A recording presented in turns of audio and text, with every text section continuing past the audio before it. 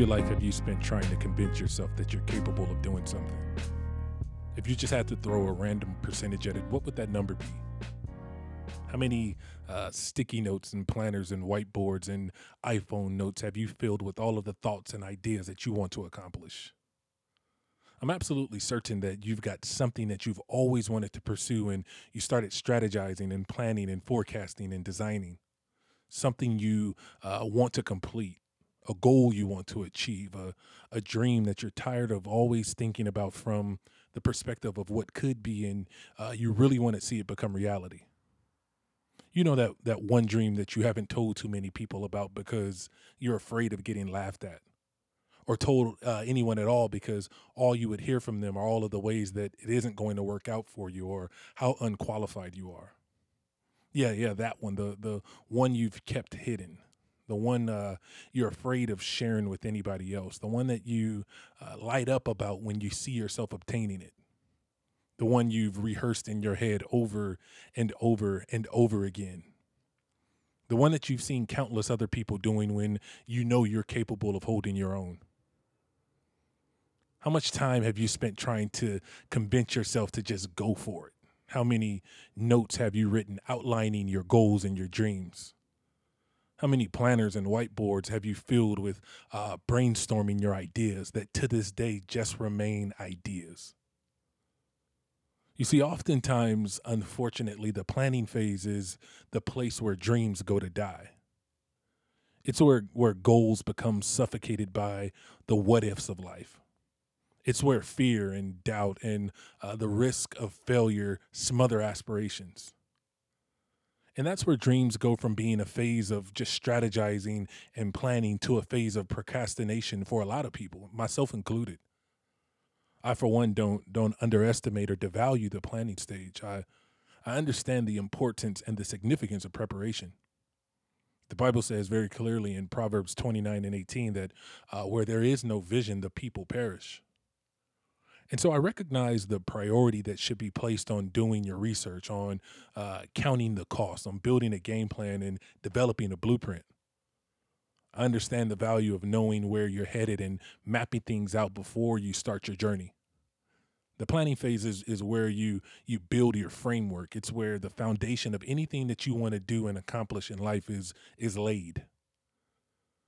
But wouldn't it be weird? Just think about it for a second. Wouldn't it be weird to drive through a neighborhood just to see a bunch of beautifully laid, well mapped out foundations, but no homes, no structures or studs or drywall to hold anything together, no doors to welcome people in to see the vision come to life, no windows to look out of to see things from a different perspective, no roof in place to protect you from the elements of life.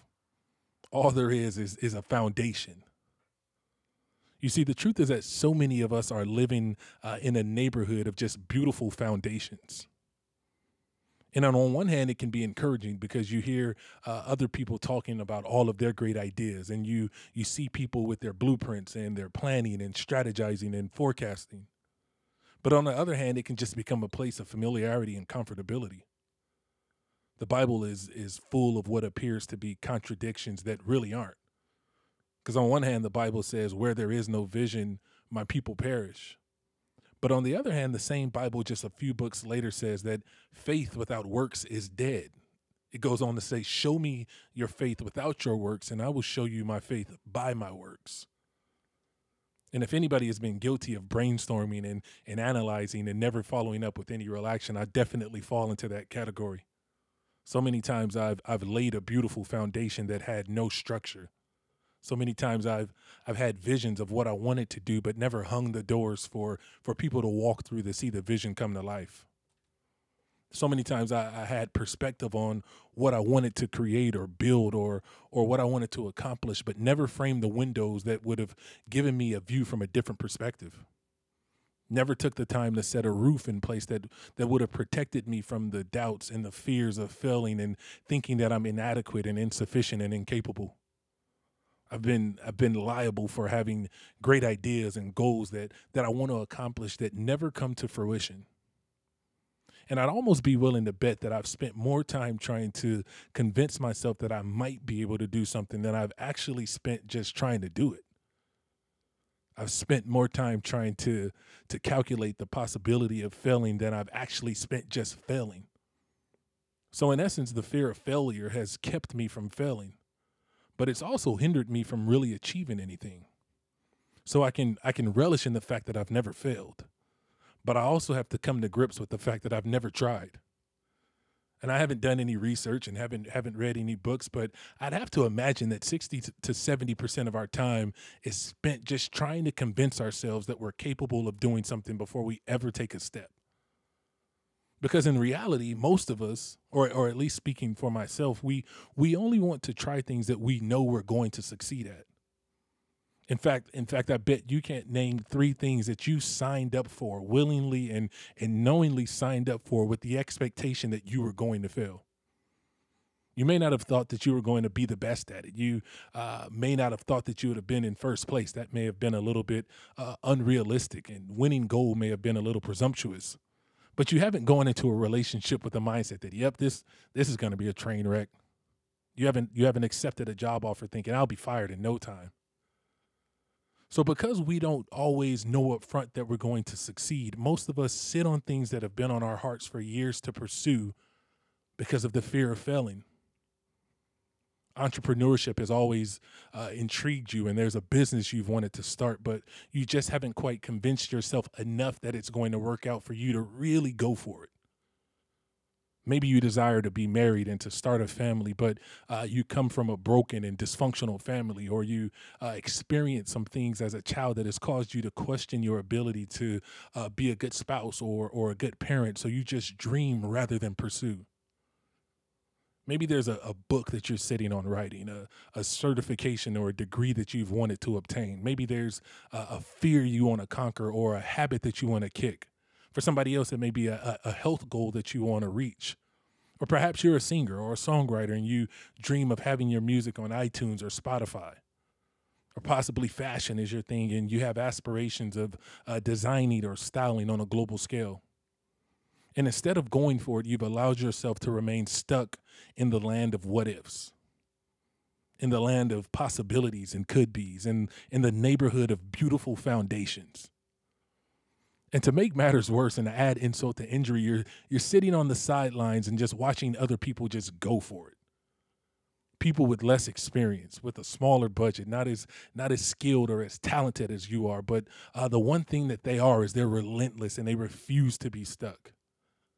At the beginning of summer, my mother-in-law thought that it would be a good idea to buy our four girls a swing set for the backyard. And as much as I love my dear mother-in-law, this was a purchase that I wasn't too thrilled about. I was a little frustrated, if I'm going to be honest. Not because I don't want to see my girls having fun, but because I knew I was going to be the one in the backyard struggling trying to assemble this thing. I knew it was going to be like putting some IKEA furniture on steroids together. Where the instructions really aren't helpful, where nothing is properly labeled and all the screws are mixed up halfway through the project, and now I'm just guessing where everything goes. I knew it was going to be hot because summer was just starting and there was no one in the house that could really help me the way I needed it. So it just sat in the garage for weeks. And I'm walking over it. I'm walking around it. I would have walked through it if I could, but now it's getting to the point where my mother-in-law and my father-in-law are asking me, when am I going to put it together and do I need any help? And in my head, I'm thinking I wouldn't have needed any help had you not bought this thing in the first place. But now I'm at a point, I'm kind of backed into a corner and I have no choice but to just do it. So it takes me a couple of days and I eventually get it up. And I'm still not 100% convinced that it was assembled correctly because I definitely still have a bag of screws and nuts and bolts that wasn't marked as extra.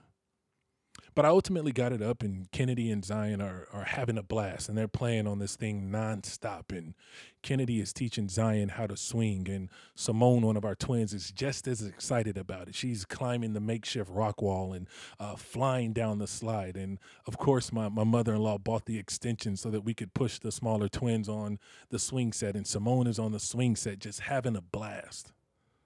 But Nina's a little more reluctant. Where Simone may have been overly confident, Nina was overly cautious. And I imagine that my mother-in-law purchased the playset for the purpose of providing some entertainment and fun for the kids. So they had something to do while being outside, something to keep them active and entertained and engaged. Not sure that she ever thought that something she purchased to provide cheer would ever present itself as a challenge or an obstacle that needed to be overcome. So for the first few weeks, Nina just sat and watched. She had no desire at all to participate. She was cool just watching from the sidelines. She'd get close to the swing set and would even sit at the bottom of the slide, but that was the extent of her engagement. So she was willing to sit at the bottom of the slide to see how it feels to land, but wasn't willing to climb to the top because she was scared she would fail. She allowed her outlook to determine her outcome, and as a result, her feet never left the foundation. So she watched as her sister, which shares the same exact DNA code as her, climb the rock wall without fear. She watched her scream and laugh once she made it to the top. She watched her go down the slide, and I can imagine and picture that even at the age of 2, she was trying to convince herself that she was capable of doing something. I can imagine the conversation going on in her head that while she wasn't capable of expressing audibly, it made total sense to her internally. I can picture her trying to do the math to determine the statistical possibilities of failing and the rate of speed that she'd come down the slide at.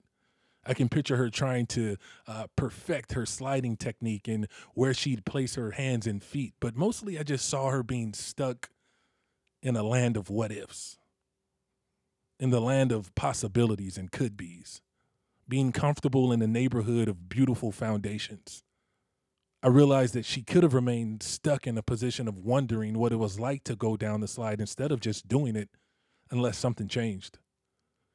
She would have been stuck looking on in amazement rather than experiencing it for herself. And so we started by climbing the rock wall, and I'd guide her feet each step, and I'd keep a hand on her back so that she was assured that I wouldn't let her fall, and she'd be holding on for dear life. And she'd get to the top and she'd be screaming, trying to get the attention of her sisters as to say, look at me, like she just did something on her own. But what was happening was that instead of looking at this place as a what if and thinking, man, I wonder what it's like to be up there, she was now standing on top of it. And so she transitioned from what if to what next. Now that I've gotten here, what do I do now? And so I, again, just watched her for a few days, and she conquered the rock wall, but she remained terrified of the slide. And you have to imagine that on the inside, I am a nervous wreck. When Zaj and I had Kennedy, she was 1 year old, we took her to the park, and I made the mistake of trying to go down the slide with Kennedy, and I had her on my lap, and as we were going down, her leg got caught in between my leg and the side of the slide, and it ultimately got jammed on the way down and broke her leg. So before she could ever even walk, she was in a cast. And Zach swears that I'm scarred by this for the rest of my life, and I just think that I'm overly protective and anxious now when my kids are at the park. But Nina is now sitting at the top of the slide, and she's holding on to the sides for dear life. And I know she's thinking, God, please don't let me fall. And I'm in the garage looking out into the backyard thinking, God, please don't let her fall. And so it's almost as if she's back in the same position that she was when her feet were on the ground. Her sisters were flying by her, going up and down the slide and playing tag and operating with a sense of freedom while she was immobilized and crippled by fear. And she's back to trying to convince herself that she's capable of doing something. She's back to doing the math. She's back to weighing the odds. She's back to being stuck in the land of what ifs and in the land of possibilities and could be's. And again, I'm in a position where I realize that she would have remained stuck in a position of wondering what it was like to go down the slide instead of just doing it unless something changed. So I started by guiding her down the slide, and she's crying and nervous and afraid, and she'd get to the bottom and would run back to the rock wall that she once looked at as being impossible to climb, and now she's scaling it without thinking twice about it. And we'd go through this motion over and over and over until one day she decided to do it on her own. And I'd be the first to admit that her form was anything but perfect. I'm quite positive that she landed upside down and backwards, and her body was twisted by the time she made it down.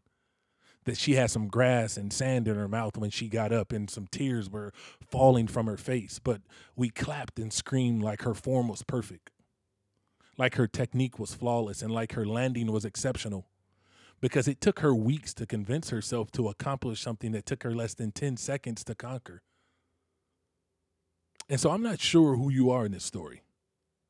Maybe you're my mother-in-law, and God has positioned you with the means and capacity to introduce challenges to people that you know they're capable of overcoming, to push people beyond what they've told themselves they're capable of doing, to stretch people in a manner to scale walls of insecurity and doubt, to push people to position themselves to handle the swings and the ebbs and flows of life, to encourage those around you that slides may be met by fear, but they're conquered by faith. Maybe you're Kennedy and Zion and Simone, and what has presented itself as a challenge and a Goliath to others wasn't even an obstacle for you. Maybe that which produced insecurity and anxiety and uncertainty in others was just a breath of fresh air for you. Maybe you've already started your business and it's thriving. Maybe obtaining your undergraduate, your graduate, or your postgraduate degree wasn't much of a stretch for you. Maybe deciding to homeschool your kids rather than opting for virtual or remote learning was pretty easy for you once you made up your mind. Perhaps purchasing your first home or investment property didn't include many obstacles or setbacks for you. Maybe working out regularly and reaching or maintaining your goal weight was a walk in the park. But I can guarantee you that there's somebody else in your circle, that there's somebody else in your family, that's in your network of associates and acquaintances that tremble with fear when they think about going back to school. There's somebody that's overwhelmed when they consider what it takes to start a business. Maybe your purpose at the top of the slide isn't just to fly down in style, but it's to teach somebody else how to do the same. Perhaps your technique for climbing the rock wall isn't just about showing off, but it's to impart and instill what you've learned to somebody else that's looking on in amazement. Maybe your process of getting from one step to the next is meant to be shared with somebody that's stuck on step one. Or maybe you're me in the story, and you've got the pieces and instructions and tools to help somebody grow. But when you think about what's in it for me, you decide that it's not worth my time. It's not worth my energy. It's not worth my effort or my resources. So you tuck that box back into your garage or your heart or your head or your wallet, not knowing that you may be the link between somebody being stuck in the land of what ifs, in the land of possibilities and could be's, and being comfortable in the neighborhood of beautiful foundations versus them being overcomers and achievers. Or maybe you're Nina, and you've spent more time thinking about going back to school than it would have taken you to actually earn your degree. You spent more time contemplating starting a business than it would have taken you to apply for a business license or developing a product. You've spent valuable time that you can't recoup or recapture trying to convince and persuade yourself that you're smart enough, that you're skilled enough and talented enough and educated enough, that you're passionate enough and unique enough to succeed. And my message to you today is simple. You are more than enough. You are more than enough. You are more than enough. That you don't have to be stuck in the land of what ifs, in the land of possibilities and could be's, or become comfortable in the neighborhood of beautiful foundations. My message to you is that it's time to start building some structure on your foundation. That doors are waiting to be hung for people to walk through to see your vision come to life. Windows are waiting to be framed to give you a different vantage point and outlook. And it's time to set a roof in place to protect you from the doubts and fears of failure. I think that the biggest hurdle you'll ever face in trying to accomplish something is trying to convince yourself what you're capable of doing and fighting off the thoughts that you're inadequate and incapable and insignificant. I'll be the first to admit that your form will be anything but perfect. Your first book may not end up on the New York Times bestsellers list. Your first business may not crack the NASDAQ 500. You may not feel like the perfect parent after the first kid, may not purchase your first home in the neighborhood you desired. Your first line may not end up on a runway. And I'm quite positive that when you land, you'll feel like you're upside down and backwards and your body is twisted. You'll end up with some grass and sand in your mouth when it's all said and done and tears are falling from your face. But I can guarantee you that there will be an audience that will clap and scream like your form was perfect, like your technique was flawless, and like your landing was exceptional. What I love most about Nina is that she's been an underdog from the very beginning. From the moment we knew we were having twins, she's been a fighter. The doctors identified early on that Nina wasn't receiving the same level of nutrients that Simone was, and as a result, she wasn't growing at the same rate that Simone was. In fact, when the twins were delivered at 31 weeks, Nina was only 2.5 pounds, and she spent several more weeks in NICU than her sister did. And she may be a little bit more fragile than her siblings are, but what she lacks in size, she more than makes up for in heart. When you see her running and playing, she's feisty and she's determined and she's relentless. And she taught me a very valuable lesson through the form of a swing set at 2 years old. The lesson that I'll never get to experience the height of what God has for me. I'll never get to experience the thrill of the journey, and I'll never know what it feels like to land if my feet never leave the ground. She taught me that even at the age of 2, that sometimes you've got to convince yourself to just go for it. That the risk of failing, that the risk of failure, that the risk of falling isn't worth the risk of never trying at all. She taught me that she was more than enough. I'll leave you with these 2 scriptures. 1 John 4:4 says, "Greater is he that is in me than he that is in the world." Philippians 4:13 says, "I can do all things through Christ who gives me strength."